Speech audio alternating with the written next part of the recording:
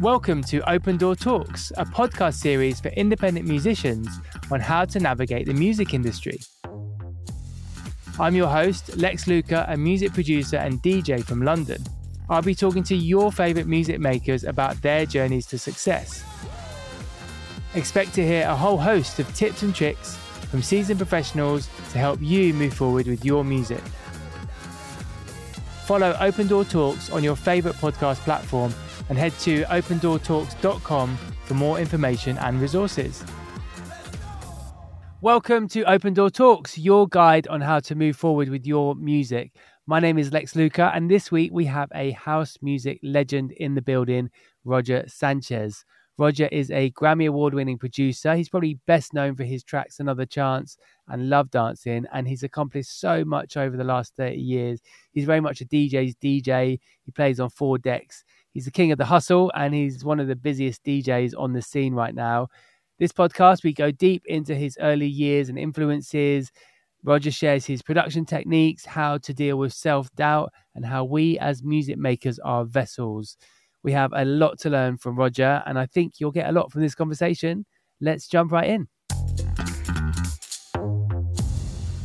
Roger, thank you so much for joining us on the show today. Can we start off by you telling us who you are and what you do? My name is Roger Sanchez, born in New York City, currently living in Miami. I am a producer, DJ, remixer, songwriter.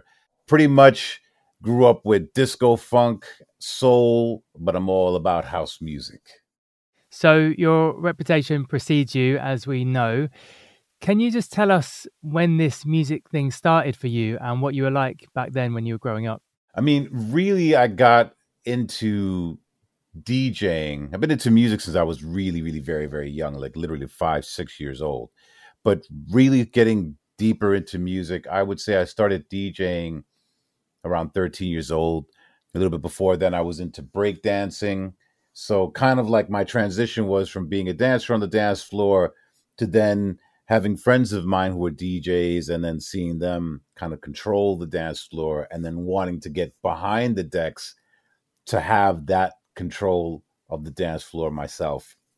And then from there, which was basically taking my mother's turntables, saving up money from various odd jobs, like working at the supermarket, paper routes, that whole thing, to buying my own first DJ mixer and then my first SL belt-driven turntable, the SL 100 from Techniques, until I was able to save enough money to buy myself a proper pair of Technique 1200s.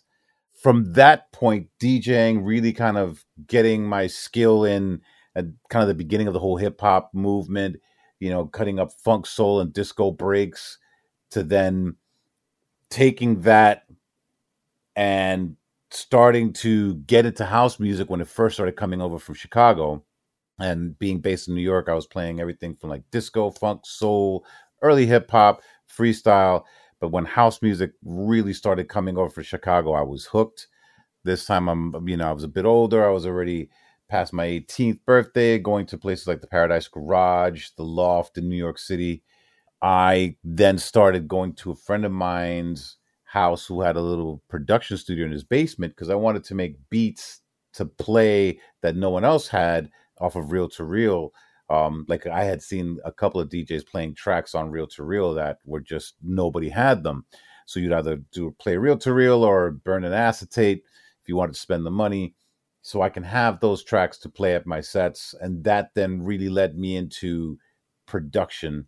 And my first release was on a label called Quark Records. They gave me my own imprint called Outer Limits. And I dropped my very first release, Dream World, which I believe that was 1989, was my very first release. We're going back some.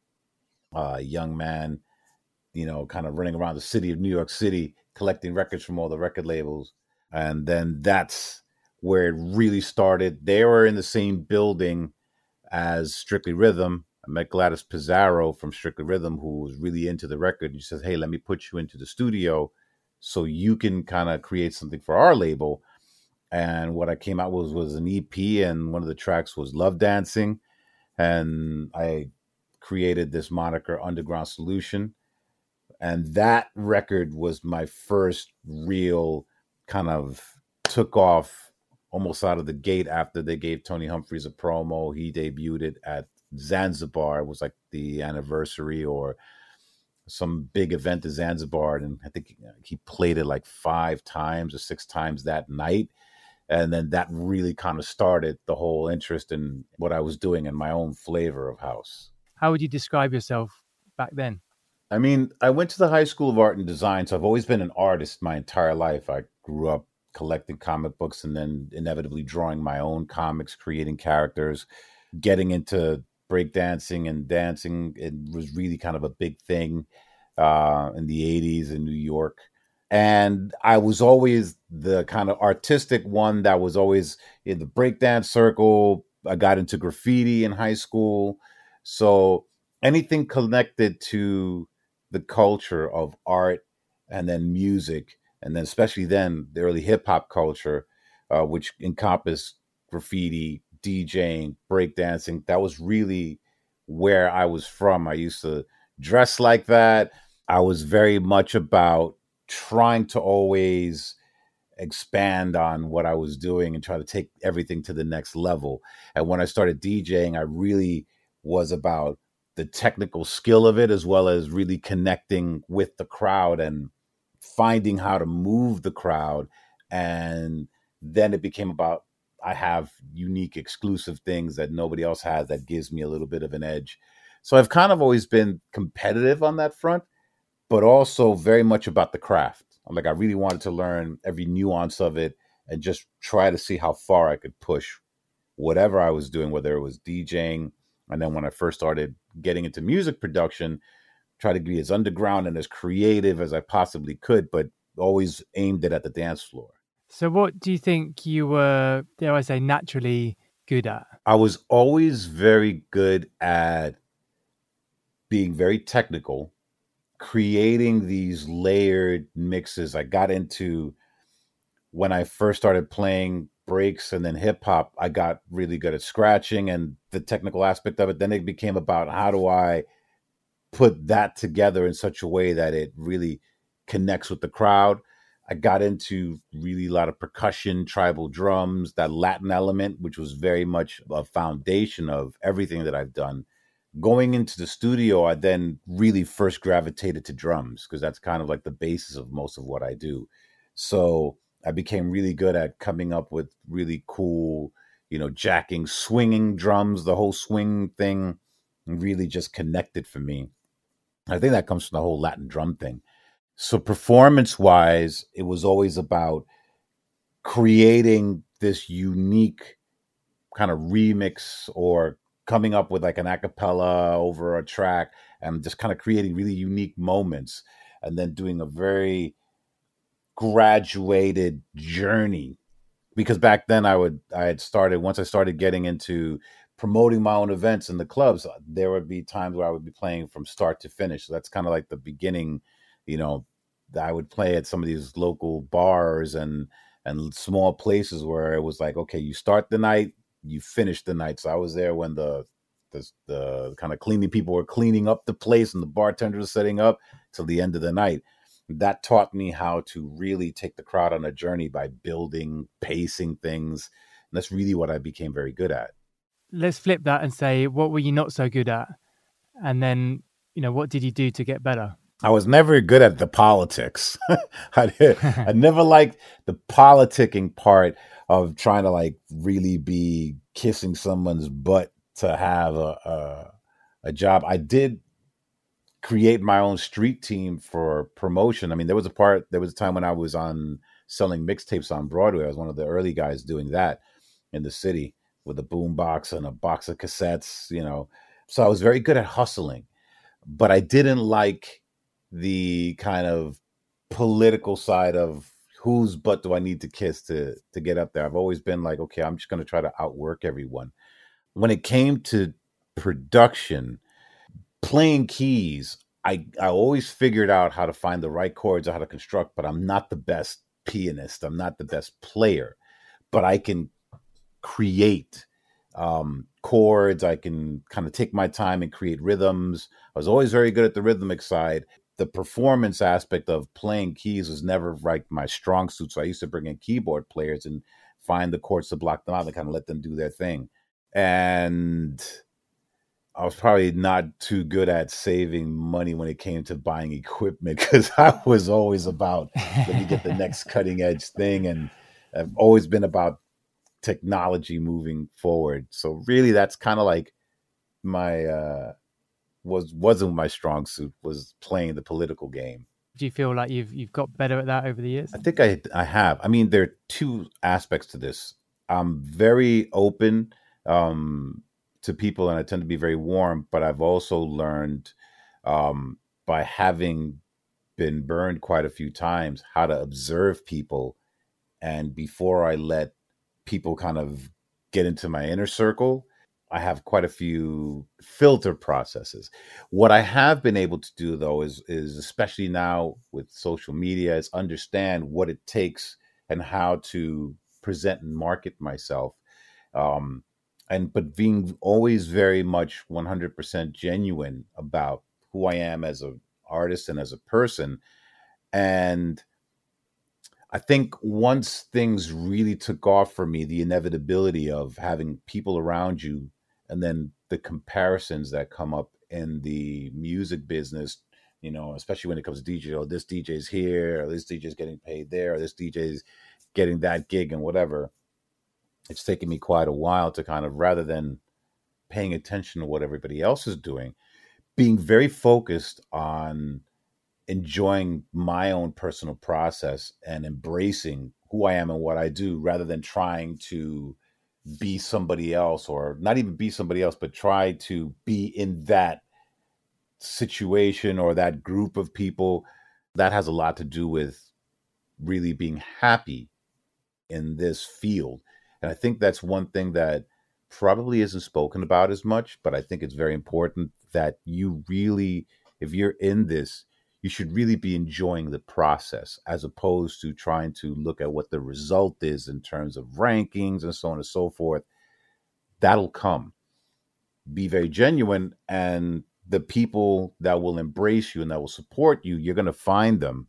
And as time went on, I became better at recognizing my audience and really feeding them and then growing from there.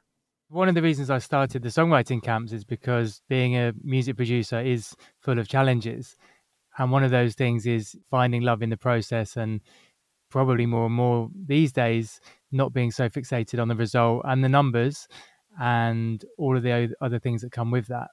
It's kind of hard not to be aware of it. You know what I'm saying? It's hard not to be aware of the numbers. So it's not like ignore the numbers, but don't let the numbers become the priority or the reason that you do things. Is there a way that you've developed that skill, or is that something you've always been quite good at, not obsessing too much over those? No, that's trial and error, man. Okay. that was trial and error. That was learning inevitably you surround yourself with people. You have a crew, you then take on management and different people. Some people will be very good for you, some will not. No matter who is in your life, there are lessons to be taught. And one of my difficult lessons, and I've been through some pretty tough ones, was to trust my own instinct and my own process. And when I was surrounded by people that were constantly bringing up comparisons to others, it affected me negatively for a period of time, to a point where, I was down on my own stuff. I was like, I'm, now how I'm no longer relevant, or I was this and I'm not that. And I kind of did a lot of internal work. I read a lot of helpful self-help books, spiritual books, but more importantly, taking time to myself and really remembering when I started, how much fun this was. Because I think that at some point in time, when it becomes a career and you're starting to generate significant income and there are people that are basically feeding off of you, it becomes a job if you're not careful to maintain that almost innocent obsession with the art form. And I think for me, it was kind of let me push a lot. I had to push a lot of people away and kind of almost clean the slate to then rebuild my entire team around the basis of I'm doing this because of love and this is how I want to do things. When I was able to do that, and I literally had to press reset on so many things in my life, that's when I was able to kind of come back to it in a way where I truly enjoyed not only the process, but now I can enjoy the people around me and, the results of it. It's one of the best things about doing this. Probably a good time, full disclosure, that, you and I have worked together for a long, long time now on your radio show. I produce your radio show. Quite some time. And, in that time, I've seen you, should we say, refresh your team in several different circumstances. Oh, yeah. You've seen me reset. The great reset, as I've seen it, well, where you're at now is in a really, really positive and strong place. And so we kind of need these resets to live and to learn and to grow and develop. And in your situation, to build a better team that works for you more effectively. I think that's probably a good lesson as well, isn't it? 100%. And part of it is perspective. It's easy to lose perspective, especially when you do have success. And then there's an entire ecosystem that becomes part of your life. There are some times, and it's possible that there may be some people in there that are not really in it for your best interest, but how much they can actually generate from you. It's important to recognize that. But for me, the perspective was, I would rather have a team that really not only understands and appreciates what I do, but is there to help me realize my goals rather than saying, this is how you need to do things in order to be successful. I think success is very much a subjective thing because you have to define what success means to you. That perspective allowed me to rebuild my team. And you're right. You've seen the restructuring it. And what I've gotten to now, the reason things are so positive for me is because I went back to the place where I started and remembered how much fun I always had doing this. And then I made a promise to myself that I would do everything to continue to keep it fun. And rather than trying to say, well, this pays me X amount or this does this and that, how much joy do I derive from it? And also making sure I have my own personal time and life. So all those things come after perspective. In the beginning, there was I was straight grind. You've seen kind of me nose to the grindstone. But I think the place that I'm in kind of coincides with the kind of resurgence of house music and the kind of vibes when I first started really coming up in this scene. It's kind of come back to that. So it's almost coincided naturally with all of it. So let's go back there. Queens, New York, late 80s, early 90s. What was that like as you were working the scene and making a name for yourself? In the kind of late 80s, early 90s, I was just coming out of high school, 85, going to college, studying architecture. So what I started noticing that DJing was taking over far more of my time. My studies were suffering a bit. And my father, who's always been very much about me being on my studies, he's an engineer, actually surprised me with my fourth year in college. And he said, listen, why don't you, I see that you're really spending a lot of time with this music thing, and it doesn't really look like you have as much passion for architecture. Why don't you, you never know, you might be the best DJ in the world. Why don't you follow your heart? That was a major transition for me. So during that period of time, in kind of like the late 80s, it was very much about the graffiti scene. Club scene was very, very strong in New York City. The house music scene was really just starting to come in, especially right in the top of the 90s. I was also a Billboard reporting DJ right around that time, whereby I would submit my chart every week to the dance chart of Billboard. And that really put me on the radar of a lot of record labels. So I used to go around Manhattan because there was a big concentration of record labels to pick up promos to play out. I started promoting my own events.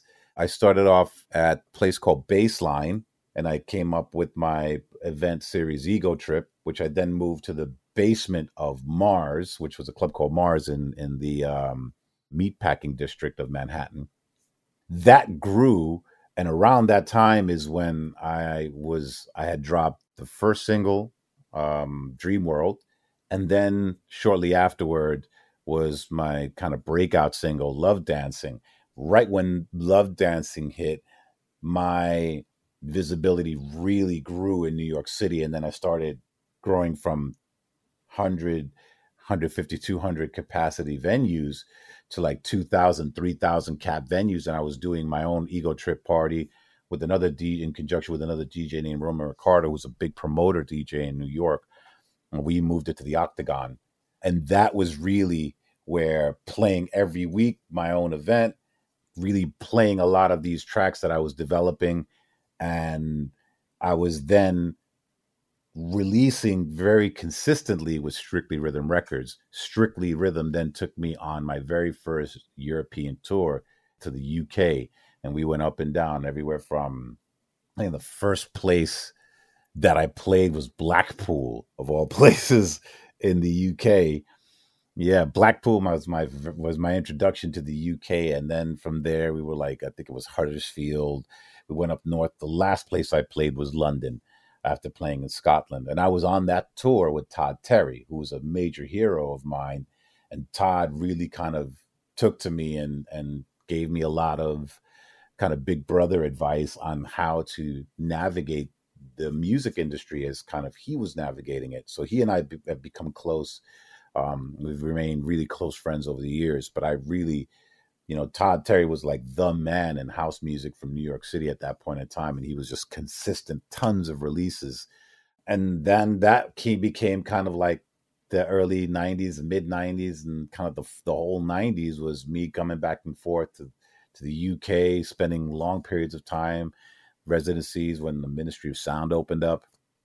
That kind of was that full transition and building from kind of like the breaks in hip hop and disco and soul DJ to really diving full on to house music and being part of the kind of the growth and the birth of that scene out of New York City. What do you think it was about you back then that you were able to get your own night and then move from Mars to the Octagon? For me, it was about the hustle. I was selling tapes on the street at that time and taking the money that I had gained from selling all the tapes and basically paying off silly bar guarantees that I could never meet in the very beginning, because I had a bunch of young kids who used to come see me play, who never used to drink alcohol. So I used that to build my name. The mixtapes were circulating in New York. The parties I was doing were growing bigger and bigger. And then I started releasing records on Strictly Rhythm. And that kind of consistent release schedule on Strictly really brought my name to the forefront, especially after Love Dancing became a big record. The fact that I had a street team helped me promote. They were handing out flyers to my events. The tapes were going all around the city. So it really has been about the hustle. And I've been a hustler from day one. I've always been like, okay, what does it take to do this? Let's go in there. Let's get it done. And I think I kind of got a lot of that from my father in terms of the work ethic. And I think that probably one of the most important things you can have as an artist in the music industry is a very powerful work ethic. You have to out hustle everyone if you really want to kind of come through, because there's a lot of people doing it. And now more than ever, you really have to create content, get visibility, take the time, create a lot of music. That's your content. Back then it wasn't content, it was just releases, because social media wasn't the thing then. Now you're making music and it's content, but it's visibility, it's building a following. So were other people selling mixtapes as well, or was that just you? Well, I was one of the several guys, and I was actually brought into it by a guy named DJ Linden, who now lives in Tampa. And I've known Linden for a long time. He was another DJ, big in the New York kind of Queens scene, living in Queens. But he was one of the guys who said, "Hey, Roger, I want you to, I wanted to show you something." And he's like, there was one other guy, this first guy named Mike. I forget what his last name was. He was one of the first guys with the boombox and dreads out on Broadway selling tapes. Linden was able to secure a spot inside Astor Haircutters, which was a very, very popular place that a lot of kids used to go and get their hair cut, and was able to sell tapes out of there. And then we started, growing it. I was able to secure a table at the antique boutique. I used to sell in front of there. Then I was selling aside there. So that hustle mentality is really what helped me kind of get that. And Lyndon bringing me in was because I was the kind of the guy who was really in the know of like the upcoming underground stuff, all the hot stuff. Lyndon was very much on the more crossover scene, more hip hop. So he kind of needed that balance. So whereas he did the more freestyle commercial stuff, I was the Mr. Underground. So we made a really good kind of team to cover all the bases. You have your own podcast, which is called The Hustle. The Hustle, yes. That's something that I've certainly seen in your work ethic throughout all of your careers. It's very inspiring. Thank you. You mentioned Todd Terry. Who were the other guys at that time that you really looked up to as DJs and the other producers? I mean, in terms of DJs, I came up with guys like Red Alert from the hip hop side, Tony Humphries, Timmy Regisford, Frankie Knuckles, who wound up becoming my neighbor when we lived in Manhattan. Rest in peace, Frankie Knuckles. He's been gone for quite a few years, but we became very good friends. He was another mentor who kind of really gave me that perspective. David Morales. These are guys that were really big in the New York City scene. I used to go check out David and Frankie playing in places like the Red Zone was David's place. The World was Frankie's residency. Larry Levan, when he was around with the Paradise Garage. Dave Mancuso at the Loft. He was all about the selection because he would literally play a record from start to finish. Let it finish, people would clap, then he would play the next one. He was all about immaculate selection. Guys like Louis Vega was playing, at that point in time, he was playing freestyles. He was before he really got into house music, but he was one of the most technical DJs in terms of his mixing ability. The kind of blending long mixes, I really kind of got a lot of that from Tony and from Timmy Regisford. So those are guys that really kind of formed the basis of a lot of the sound that I was listening to in New York City. And then as I was coming up, there was like, Masters at Work, which is Kenny and Louie.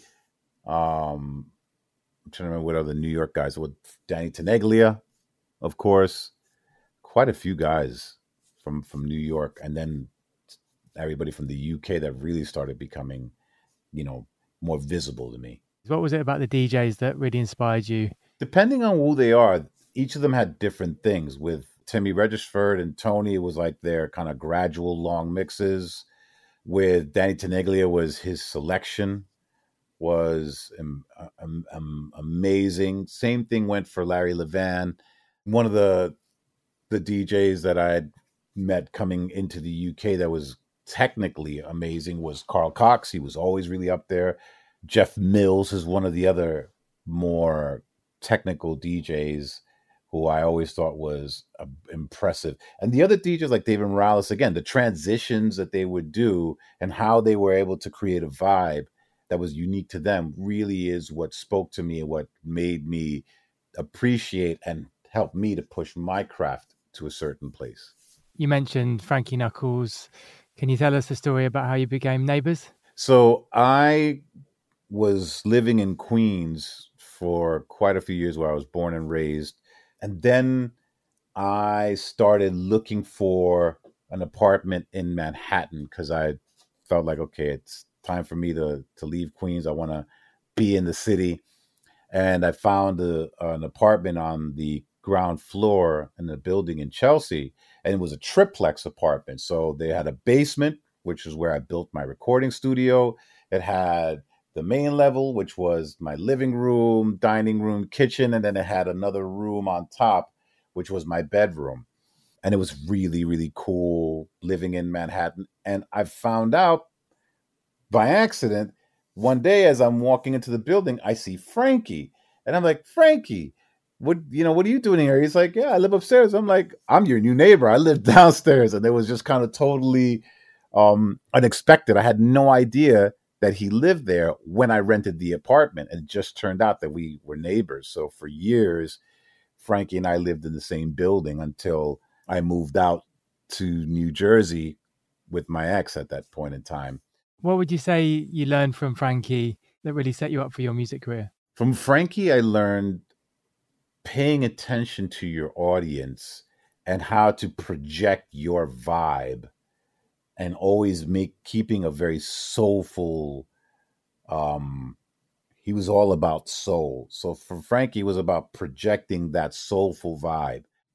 He was a technical DJ, but not as technical as, somebody that came from like the hip hop world that's used to trying to do these little blends of stuff. Frankie was all about the seamless long transitions, but setting a tone and a mood was one thing he was really, really very good at. And that was something that I really was able to kind of take from how to set that mood, how to project what you're trying to communicate to a crowd. It certainly served you pretty well over the years, I must say. It's definitely helped.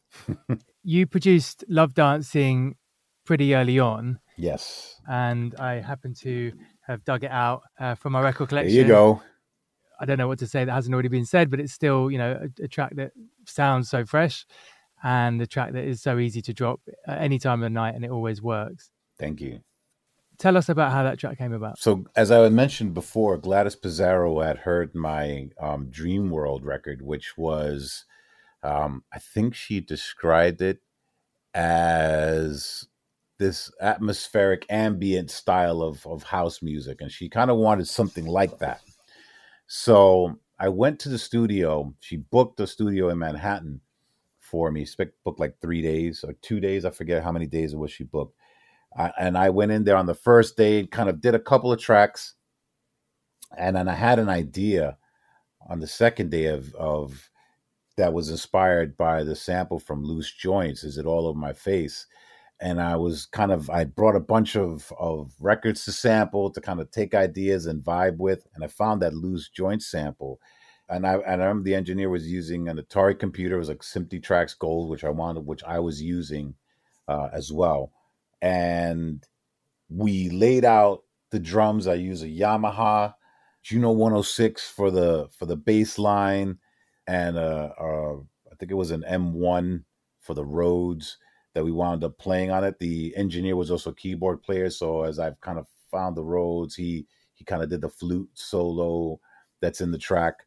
It was that hook, the sample that "You Got Me Love Dancing," that really set the tone for what I wanted to do with the track. And I kind of created a bass line that emulated a little bit of what the sample in the Loose Joints track was. And that one was very different from the other two tracks that I had done. So when I presented her the 3 tracks as an EP, she was like, "That Love Dancing track, I think that's the one." And literally that turned out to be the one that took off for me. And did you realize at the time how big it was going to be? I think I knew the level that it was going to possibly connect, right? Because I was playing it at Mars, at the basement of Mars. And that was one of the ones that when the dancers would hear a track that they really liked, they would form a circle and start battling. So that was always one of the circle children, as we used to call it, kind of anthems. And then when Tony Humphries really broke it off of a test pressing, that's when I knew, I'm like, okay, this one is the one. This one has something that's new for me. Do you find that easy when you're in the studio to get that perspective? It's something that I find more challenging, actually, to really get perspective on a record while I'm still in there. How is that for you? No, I'm the same way. Honestly, a lot of the things that I thought, yeah, this is it, this is popping, doesn't go anywhere.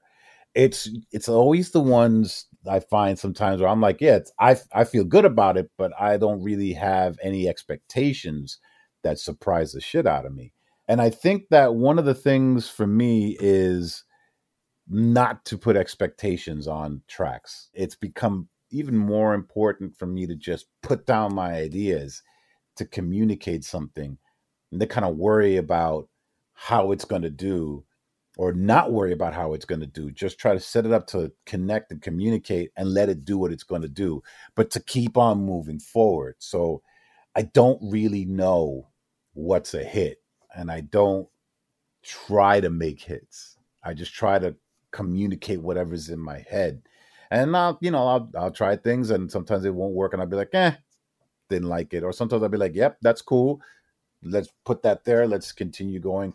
And especially getting into writing an album. Like now I've just in, I think the third quarter of finishing my new artist album, kind of getting close to me finishing it. The process has taken me 2 years, but I've been having fun writing, and then it starts to form a picture. And I found that over the years that as I'm doing these tracks, they start to form kind of a narrative and a picture. Yeah, I've heard you in the past talk about the producer or yourself being a vessel in a way. You're chosen and the music comes through you. Can you talk to that? Yeah, I have this theory that whenever I create something, like whether it be graffiti art or music or whatever it is, it becomes part of the world. I don't own it. And it's especially when it comes to songs, I just kind of feel like they're almost floating in the ether, and they choose you to become a vessel. Now, here's what happens. A lot of times I have an idea that I think, wow, that's an amazing idea. I'm nowhere near any place that I could put it down. And then the idea leaves. So it's kind of like, well, sometimes I'll sing it to myself in my head, or I'll do a voice note. And sometimes I'll remember it, which means that song decided to hang around. But sometimes it comes in and it goes. It means it might have chosen somebody else because this vessel wasn't prepared.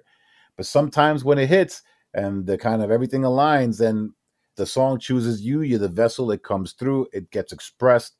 And then that it becomes its own thing in the world. You're just the vessel that it chose to come through. And I think it's helped me to kind of, rather than have this attitude like I am the man, I am this and that, it kind of helps me to kind of ground myself and approach this with a little bit more humility of like, well, I hope a good one chooses me, or I have an idea and let's see if I can attract something that'll help me express it, and then something will choose me. And it also means that I have to keep working if I want these songs to keep coming through. So that's the other part of it.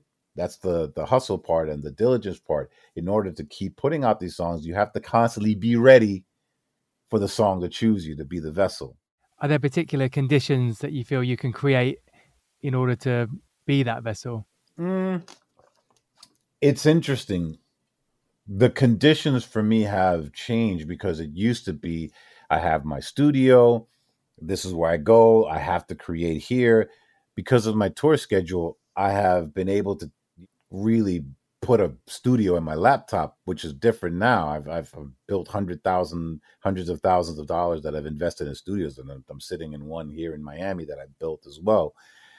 But I find that it's a combination of different places produce different events, and maybe at a different antenna to signal which song is going to come through me. And I like that. I like that I'll get different results in different surroundings and different environments. So I've been able to make it so that I allow myself the freedom to try to do different things in different places. And so there isn't just one setting. And, sometimes things happen. I'm a bit on an airplane and I had an idea and I put it down, and it's come out really cool, and I've developed it later on. And sometimes I'm sitting in the studio and just nothing comes. That's the other thing. It's like priming a pump. Sometimes you got to keep priming it. And if the water doesn't come, you keep pumping it. Some days you walk away. Some days you just keep pumping it and the water comes. Other days you pump the handle once, water comes gushing through. So it's kind of like accepting that. I accept the fact that not every day is going to turn out the way I think it is, but there's a bit of kind of mystery and excitement to it still, which keeps me intrigued. There's bigger forces at play right here, isn't it? We are not actually in control in that respect, but I think many people think, we are in control. That's the illusion. Exactly, yeah. Certainly my experience that some of my biggest records, the main ideas come at the kitchen table or the 20-minute session. Anywhere. They're the tracks that have gone big for me. Whereas the one, when I've got 7-8 hours in a studio, you end up with a really great sounding kick drum, but not much else kind of thing. Kick, clap. Yeah. Here's one other thing I will say. What I have found from my writing process is that I used to get really hung up on finding the perfect sound, finding the perfect kick, finding the perfect clap. I write a bit differently now. Now I just, whatever the idea is, I just want to get the idea down. So even if the bass line isn't the perfect bass line sound, I need to put the pattern down. even if the drum sounds aren't perfect, if I have a pattern in my head, I'll get the thing that helps me get the idea down fastest that I could write to. I can always come back, and this is why I told you it's taken me 2 years to get to this, detailing that, because I throw down ideas fast now so that I won't forget them, and the skeleton is there. Once the skeleton is there, I can build on that, and the idea is not leaving. It's like, gotcha, you're in my trap. I caught the idea in the trap. It's in the snare. It's kind of trying to get away, but I got it. And now I can really take some time to embellish it. So rather than spending 8 hours on the kick drum on day one, which then leaves me with a kick, a clap, and a hi-hat, I'm like, okay, I threw down quick drum pattern. Isn't necessarily where I want it to be. Sometimes it is, but sometimes it isn't. But I put down a bass line, I got the pattern, I put down some chords, I got that. I have the skeleton of what it is. For me, it's turned out to be more important to get the idea down first and then go back and then perfect the sounds to a place that I'm happy. But I'm a big proponent on get the idea down fast as you have it in your head, because it's like smoke. It just disappears in the air, gets blown away by the wind if you don't grab it. So that's probably a great analogy. Trying to write songs is like grabbing smoke and holding it in your hand. That's that's a skill, to grab smoke and hold it in your hand till it takes form. Doesn't always work. I absolutely love that. So yeah, take us back to that time. Love Dancing came out. You were getting busier as a DJ, signed to Strictly, and you were releasing a lot of tunes back then. How did you keep up with that? I was basically living in the studio during the weeks, and then I started getting a lot of remix offers. Once I started doing a couple and they took off, then I was literally, there was a period of time of, I think, of about 2 years, maybe 3 years, where I was literally 5 days a week in the studio, DJing on the weekends, go away, come back, live in the studio all week. And I was turning out between 4 to 5 remixes a month. And back then it was me going into renting out a studio, lockouts, like 24-hour lockouts for 2 or 3 days, going in with the engineers, keyboard players, so on and so forth, banging out the idea, getting it mixed down, being there at the, going in for the long session while my engineers mixing it down in the big SSL studios, using big giant reel-to-reels to track all the tracks. It was, technology was very different. Time stretching vocals by using this machine that we had to rent. So it was a more involved process, but I was constantly living in the studio. And then I was building I had my own little kind of home recording studio that I was then developing. And when I moved to Manhattan, then I built my own proper studio, and I wasn't going to the bigger studio lockouts all the time. Or I would start the production in my house and then take it to the big studio to finish it and record, if I had to record instruments or vocals or whatever have you. That's when I started doing that a lot more. What were you learning back then? I mean, it just sounds like an incredible time to be Roger Sanchez, to be you, and to be living that life. I was learning certain pieces. Like, I really became very good at the SP1200, which I have to relearn. And I've got one, I still have something that I have to fix on it, but I was able to kind of find one of my SP1200s. I used to have like 4 of them at one point in time. Now I've got one that works. So if I got an entire giant library of all my floppy disks. So I used to basically invest in them. So I was learning how to produce on an SP1200. And that was the box that I was doing a lot of my beats and rhythms in. Learning how to push myself. Then finding different samplers and just experimenting with ideas, getting together with guys like, Sneak and Junior, doing stuff with Kenny Dope and, different people, the Merc Boys from Miami, really collaborating with a lot of different people at that point in time, and just kind of pushing my sound, getting, having tribal monikers and soulful monikers. So I really learned the craft of making music, of how to make a record and how to build it from the ground up, and then how to reimagine somebody else's songs when I was doing remixes. So it really taught me the discipline of songwriting and music production. What were some of the pinch yourself moments looking back now? Meeting people like Gloria Stefan, a lot of big artists, recutting vocals with Kathy Sledge for the remix that I did for Take Me Back to Love. Then getting to a place where I was nominated for a Grammy. Then I actually won a Grammy for the remix that I did for Hella Good.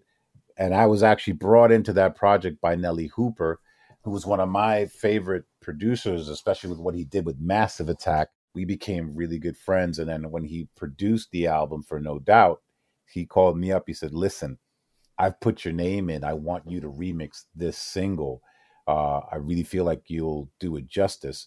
And then that became the single that I was nominated and won remixer. It was best remix.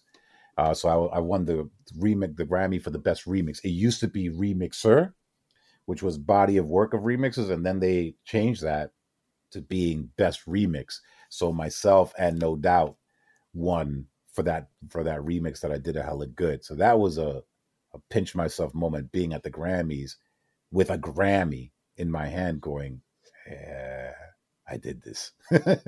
Thank you. Then you start coming to the UK. How was that? And how did that UK scene compare to what was happening in New York? Well, in the UK, house music had really, really taken over, whereas in New York, it was still pretty underground.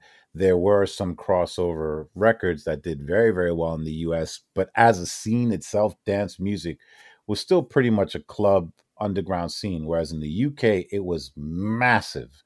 So just the visibility, the acceptance, the embrace of the UK public for what I was doing, it was just another level.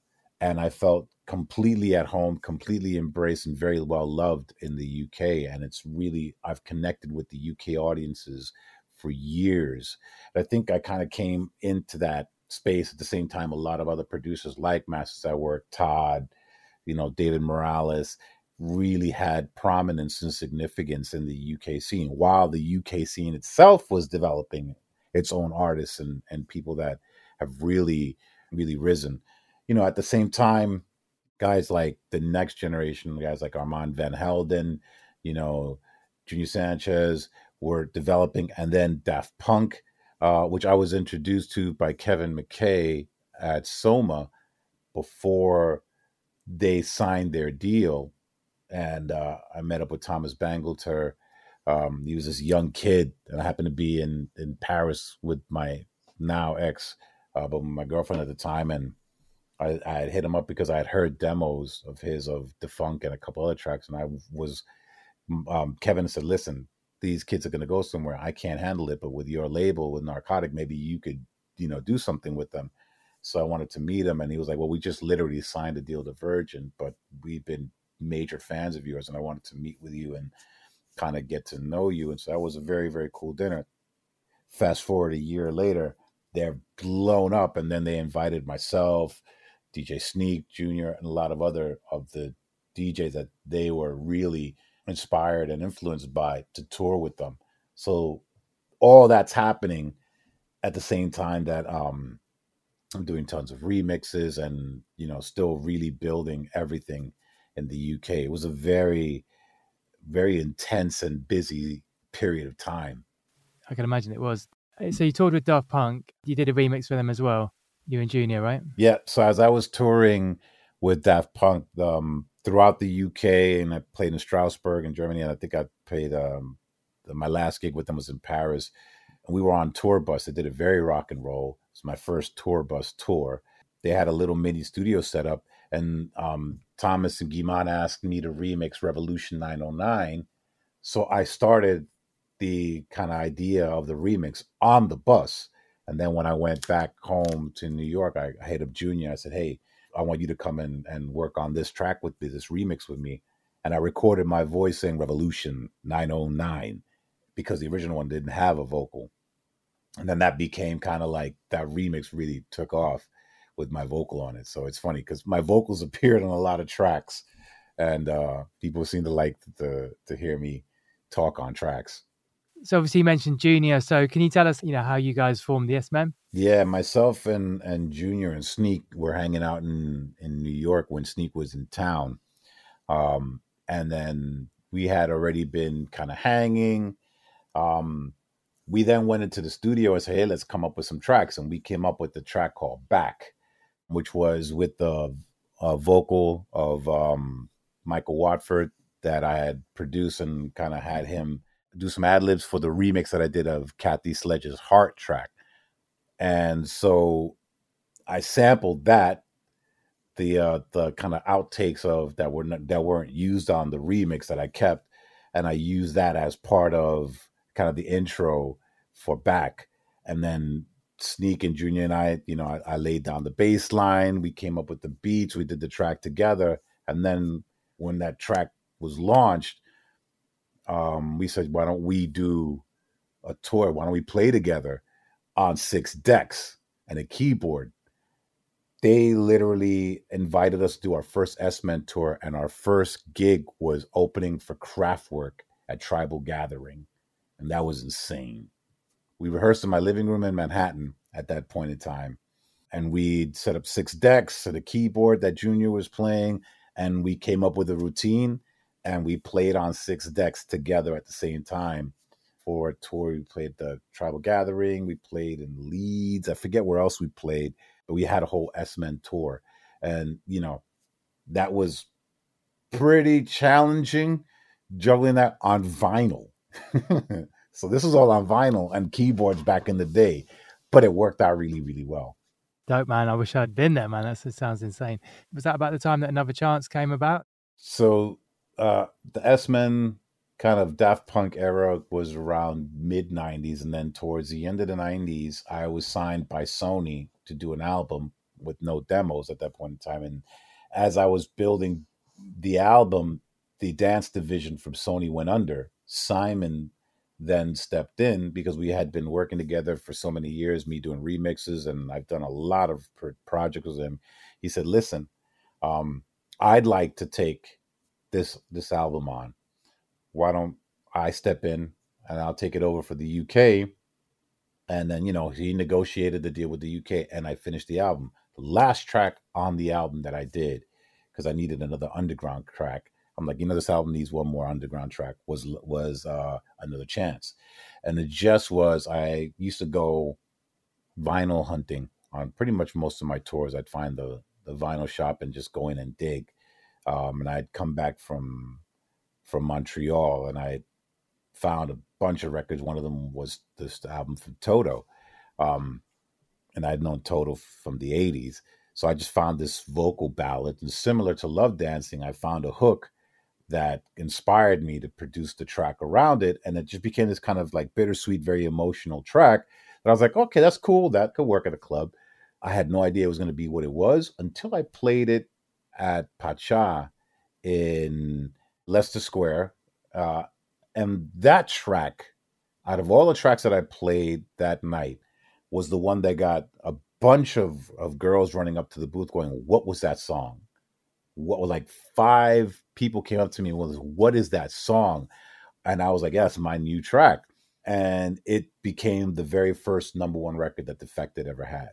And it became my first #1 record. So that really was a dramatic shift, because when that record went #1, then I was put on what I call the treadmill, which is this kind of really intense 3-week period of going to like morning shows, never mind the Buzzcocks, the evening news, all these really kind of like pop star stuff that I was equating to, bands like Spice Girls or Jamiroquai or whoever.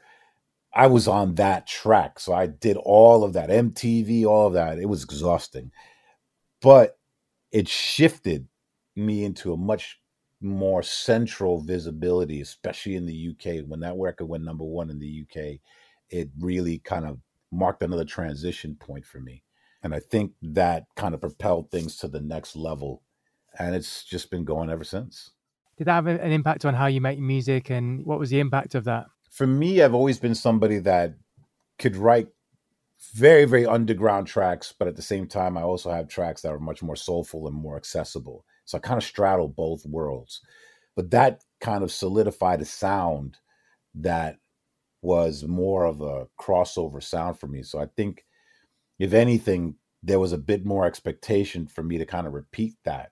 I kind of bucked against that, and then immediately right after that did Neanderthal, which is kind of like this whole really super underground track. So I was like, yeah, that's nice that went pop or whatever have you, but this is where I'm from. It kind of did start this, and it's a good thing I'm a Gemini because I have this duality about me anyway. It helped me birth the S-Man, which really became kind of like my underground alter ego, and the Roger Sanchez that everybody knows for the more kind of crossover, bigger productions, events, the gigs. I, wound up playing Love Parade for 1.2 million people.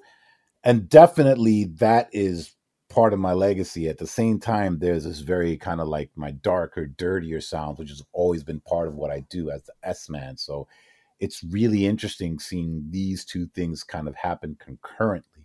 And it just gave me an opportunity to try out different ideas, but also gives me the ability to try to explore things that are more accessible, just because that's in me as well.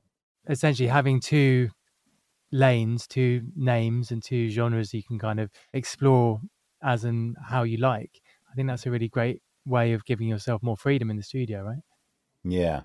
I think for me, it's always been about, let me be as genuine and as real to connect with whatever I'm feeling as I possibly can, knowing full well that it's not going to satisfy one particular audience, and it may be perfect for somebody else. So it's like the S-Man just doesn't connect with the big crossover radio audiences, and a lot of the Roger Sanchez stuff will leave the underground thinking, oh, that's too cheesy. And the funniest comments I used to get was, the underground techno DJs like, yeah, your Roger Sanchez stuff is cool, but we really like the S-Man stuff. We really like the S-Man stuff. Give us more S-Man. And I'm just like, yeah, it's all me. It's still the same guy. It's just, I put on this hat one day, and some days, my dark evil twin will come out and just make beats. It just happens to go the way it happens to go.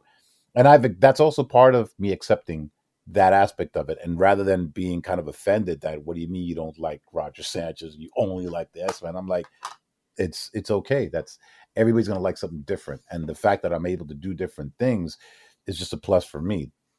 Different songs and different music have chosen me. So I'm allowing myself to be a more open vessel. So these days, you're pretty much all in the box. Is that right, as a producer? Well, yes and no. So when I'm on the road, I'm in the box, in the sense that I've got a pretty deep setup on my computer and a lot of plugins. I do also use a lot of the Rolling Cloud stuff, which sounds amazing. But here at home, I also have kind of like a pretty cool, I got my SP1200. I have the Roland Aria system set up. I mean, you'll probably see some of the flashing lights, the buttons buzzing behind me. So I'll occasionally try to use like almost like an old school approach to get different types of sounds and different results.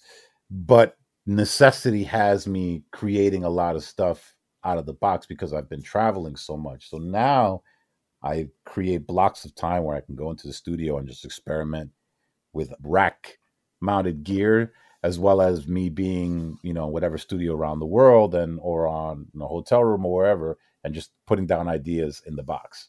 So what is your preferred DAW? I use a combination of Logic and Ableton Live. And there was a period in time where you could use Rewire, which is basically slaving Ableton to Logic. Ever since Ableton 10 has come out, or 11, it's either Ableton 10 or Ableton still rewires Ableton 11. I actually, you know what? Let me take a quick look here, because I have both. Yeah, because I used to do that as well, and they stopped it. Yeah. So Ableton 10 is the last Ableton that still rewires to Logic, right? I still have Ableton 10. Ableton 11 is a much more agile and much more fully developed live, but I've learned how to produce a lot of stuff, and I like the sound of Logic for like vocals and for sound design. I love Ableton for the speed of arrangement, production, sampling, and it has a sound too that's perfect for certain types of tracks. So those are the two DAWs I'm pretty much using consistently. What's the process now for you then to make a track from starting an idea to completion? It varies every time. Sometimes I'll start a quick loop idea in Ableton, especially if it's like based on like a sample or whatever have you. Other times I'll just take like a drum loop, just throw it into Logic so that I can come up and create some chords. I have a harder time working with MIDI in Ableton, I find, compared to, I find Logic far more precise and just more intuitive for me. So I'm able to do chords and everything easier in Logic. My fiance Kristen, when she produces, she works more in Ableton. She finds it harder to work in Logic, and she works pretty well with MIDI in Ableton, but her process is a little bit different. I found the way to kind of work in Logic that allows me to kind of really get more musical. When I'm in Ableton, I'm really structuring like quick ideas, coming up with interesting. What's great for is like putting effects and stuff like that. All these samples and sounds that I have, you throw them in really, really quickly so you can get arrangement. I arrange so much quicker in Ableton than I do in Logic. But Logic allows me to get more kind of organic with the sound and really kind of get into more chord progressions and stuff like that. So best of both worlds, just like you said. What do you find is the most challenging part of making music and specifically finishing music? Getting started. Getting started, I think, is sometimes it's the easiest and the hardest. If I have an idea that's kind of buzzing around my head, then I can't wait to kind of crack open the computer and throw something down. What I inevitably find myself in is what I hear in my head doesn't exactly always come out when I'm trying to put it out in the computer and trying to bang it out or trying to find the sound to what I'm hearing here. And I'm trying to find it or create it. So what I force myself to do is kind of like work through it, be patient. It's taught me I've been able to kind of teach myself more patience with myself so I don't become frustrated. I get frustrated very easily when I hear something in my head and I can't get it down. I get angry at myself. And it's like, oh, you suck. Why do they pay you to do this? You don't know what you're doing. This kind of doubt that inevitably so many producers I know have it. It's like, I don't know why they think I could do this. I don't know what I'm doing. I'm just making it up as I go along. But inevitably, if I stay there long enough and I just kind of push past that and like, shut up. What are you hearing? What are you seeing? Just play with it. Have fun. Look, noodle. Don't worry about that idea. Keep it in the back head. Do something else. What are you hearing? What are you seeing? Pull it. Don't worry if you think you're being lazy or you're being kind of derivative. Just do. And that is, to me, the secret. Just do. Inevitably, you do enough and then you find out you get into a rhythm. So most of my songs and most of my productions come after me just sitting there kind of noodling and doing. And inevitably, I let myself trust my instincts and then I grab the smoke. So it takes a while to grab that smoke and then you're just kind of reaching for it until you kind of grab a ball of it, and then you can kind of like almost form it like a snowball, but it's made out of vapor and ideas, but then they solidify. So that's the interesting part for me when I finally could touch it, maybe not with my hands like that, but just touch it in my mind, like, okay, now it feels like, so then now it's come together. That's that moment of crystallization that I search for. That's so rewarding that even when I'm frustrated, I push through it because I know that rewarding feeling is on the other side of that. And that's what I think I can tell most producers is be patient with yourself, have fun with it, but keep going until you get to that other point, because on the other side of that doubt, on the other side of that failure is the reward of crystallizing something that really brings your idea to life.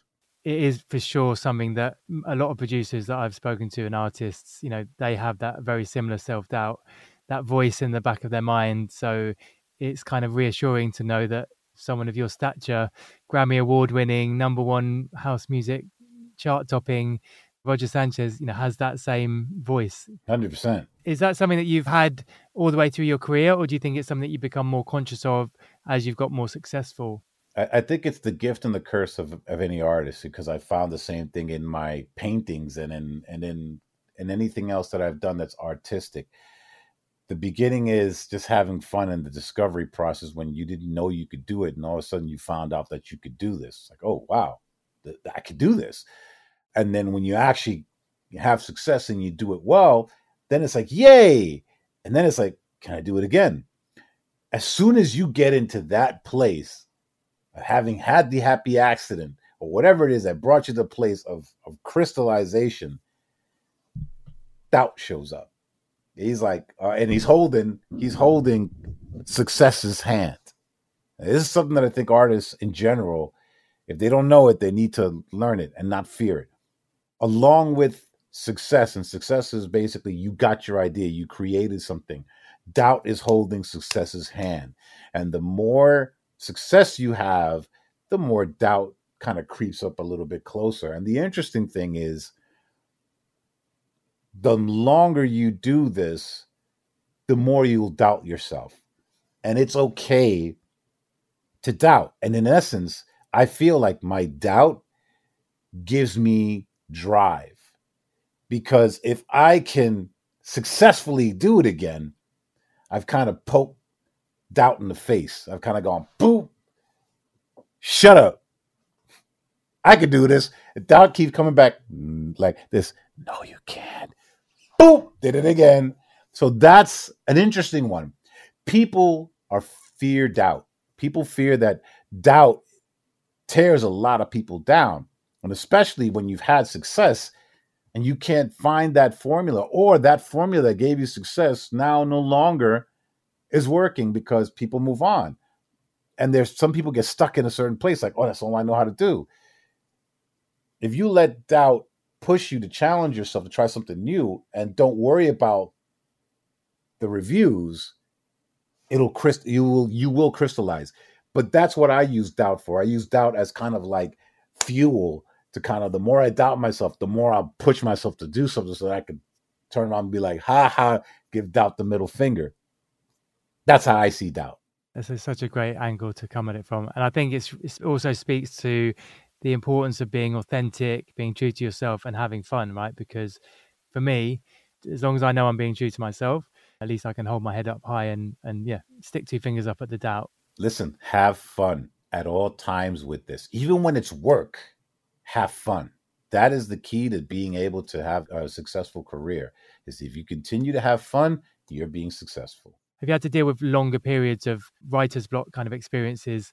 Yeah, I've gone through periods of time where I felt like my music was no longer relevant, or something else was bigger, or people just didn't like what I was doing anymore. Like, especially when I've played out of the normal scene that I normally am. Like if I've, having big records has also put me on some main stages where you'll have an act that's playing completely commercial, whatever have you, and I don't follow that sound, or it's EDM or whatever it is. I'm like, why am I on this stage? This ain't me. But I'm up there to do what I do. And sometimes it's falling flat, and sometimes it's really connected. For me, then that translates back to going to the studio. Like, okay, what am I going to make? What do people want to hear? When I've fallen into that, what do people want to hear? That's when I've run into the most trouble. When I'm thinking about how to please somebody else, what's hot right now, that's when I run into trouble. Because then I'm not thinking about what idea do I want to put down. Then I'm thinking about what's the idea that's going to work the best. And I think for me, when that's happened, it's kind of like my brain shuts down. And even though I'm trying to put stuff down, nothing sounds right. And I've gone through long periods of that. So what I've inevitably done is stop, walk away from the studio, go listen to stuff, recenter, listen to records, remind myself what it is that I love, what it is that I like. What do I then remind myself? What am I feeling? And then the ideas come.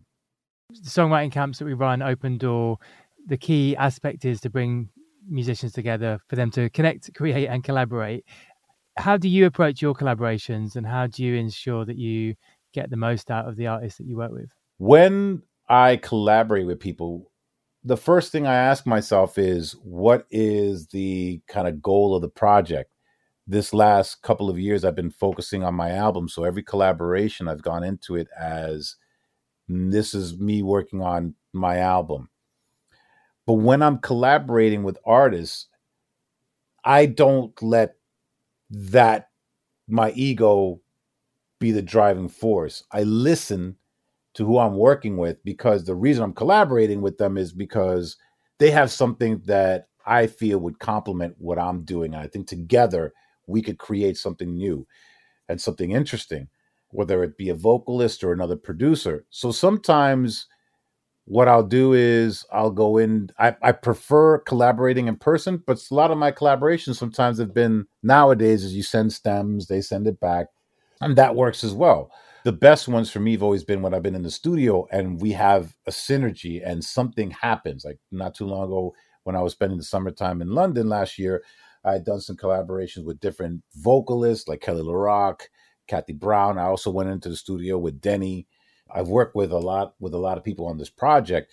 And every time it's about listening to what the other person is saying, and then us, really, it's about having a conversation, a dialogue. Getting to know that person is a big part of the collaborative process, so that now that if I'm comfortable and I feel like I know you, now I have a point of resonance. Like I did a track with Carneo Beats and Deneo, and we just kind of hung out in the studio. And I've worked with Carneo before, but he brought Deneo in for this one, and then we just really vibed together. And we were writing lyrics, and we were like, okay, what story do you want to tell? So we come up with a narrative, and then it's about putting ideas forward that really encapsulate that narrative. So whether I'd be doing the drums, Carneo has an idea for a chord or a bass line or whatever have you. Then, Deneo has a lyric idea, and then I come up with something else. I like it to be organic, and I like it to really flow, but I always keep that other person's personality and who they are as a main focus of blending it, rather than saying, well, this is what I want to do today and we're doing this. I don't like to do that. I like to we trust each other. And sometimes I'll be like, okay, cool, I have an idea. And if they're like, well, I have an idea, I'm like, let's try your idea. And if it doesn't work, I have another idea. The thing is with collaborations is to experiment. Let the other person put down their ideas. And if you have an idea about their idea, then you could further expand on it. But if you're kind of like, no, I don't like that, no, I don't like that, and then shut it down, there's no point. Let's jump to your DJing. You're very much a DJ's DJ, 4 decks these days. How do you approach your DJ sets, and how do you keep it fresh for yourself and also for the crowds? Interestingly, the way my DJing has developed really has been alongside the development of the technology. So I would say back in the day on vinyl, I became a 3-deck DJ playing with like 2 tracks and a cappella. So there was always constantly this movement going and this kind of telling of a story. There's that, but what I've done with the CDJs is that has allowed me to really deconstruct music so that each and every set is completely different from the other sets, because I'm looping drums, bass lines, acapellas. Basically, I remix tracks live the entire set, and I really react to what's happening in front of me and how I'm connecting it. So it's become very much an instantaneous narrative, whereas everything happens in real time. My sets happen in real time. The way I prepare is I take a lot of time to organize my music into ways that I can find it. So I'll have, and it's in a way that I can see it. Like I have S-Man vocals, S-Man tracks. I always separate the vocals from the tracks so that I know what I'm looking for. Glitterbox vocals, Glitterbox tracks, House Nation vocals. So each of these have a reference point of a sound that I'm looking for. Then I also create palettes of loops and acapellas. I'm very detailed and very organized so that I know where to find everything. It's the same way I organize my vinyl. Like I organize my vinyl by title so that I know where to find everything. And everybody has a different technique to how they organize, but it's about like a chef. My meal prep is I cut up all of my ingredients and I lay them out in a way so that I can access them quickly. And it also allows me to change. Like if I feel like this vibe that I'm kind of going for isn't connecting, I have another idea. I could flip it in a minute, or I can, if I feel like a track needs, like we need some dynamics, I have snare rolls that I can bring in, drops. I really deconstruct each track and remix it so that every set, it always sounds different. I never know what I'm going to play exactly. I know where to find everything, and I have an idea based on the crowd in front of me, who's playing before me. So if it's DJs in a certain sound, I want to bring it to my sound. I know there's a transition, the transition tracks that allow me to kind of bring it to where I want to. If I want to just cold reset it, I have effects. So it really is about a performance to create a journey, but I never know what it's going to be until I'm right there. And, that's where having very detailed organization is crucial for me so that I know what I'm looking at. It also means I constantly refresh my playlist with new tracks, bring in new things, and I now have to remember where everything is. Because I come from the vinyl mentality and I remember how I have always organized my music, and I always still to this day, my vinyl wall, you see on the top of the vinyl sleeve, I've written the title of the track, right? I organize my music similarly with visual cues, and I group things together in sounds. So like if tribal vocals, tribal techno, shamanistic vocals, these things are all kind of the equivalent of me putting them where I could see them. But what I'll do is I'll put all the ones that I know I want to play up to the top. So that way, when I have longer sets, I can then start diving deeper in and my sets don't become predictable, and I've got quite a few playlists for different styles. So that's kind of how I meal prep the set. So looking back 30 odd years, what would you tell yourself back then, knowing what you know now? I would tell myself, you're on the right track.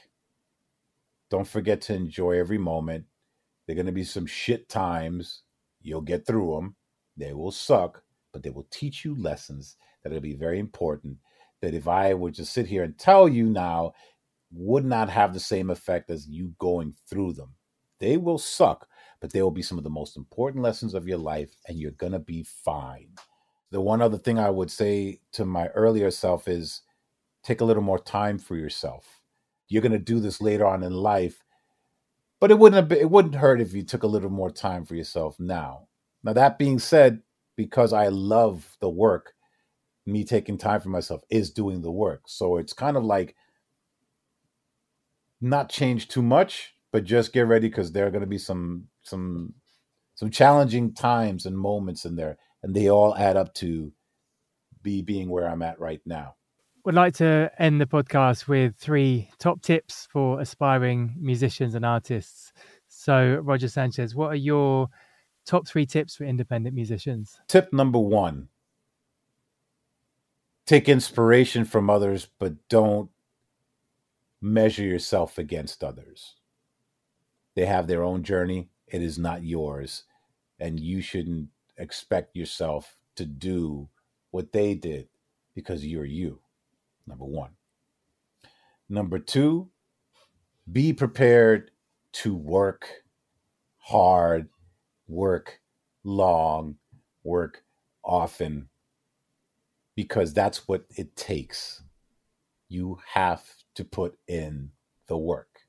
And the third most important thing is never forget to have fun, because that's what makes all the work and everything that you're going to put into this what makes it worthwhile.